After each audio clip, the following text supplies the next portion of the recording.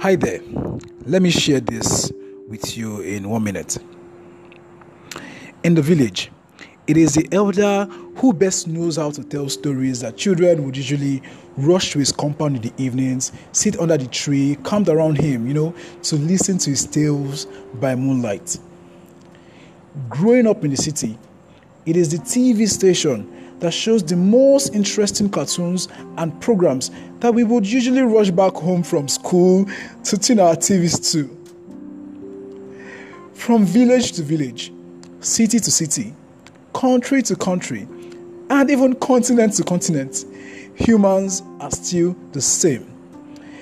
In spite of the cultural plurality and advancement in technology, humans are still drawn to compelling stories.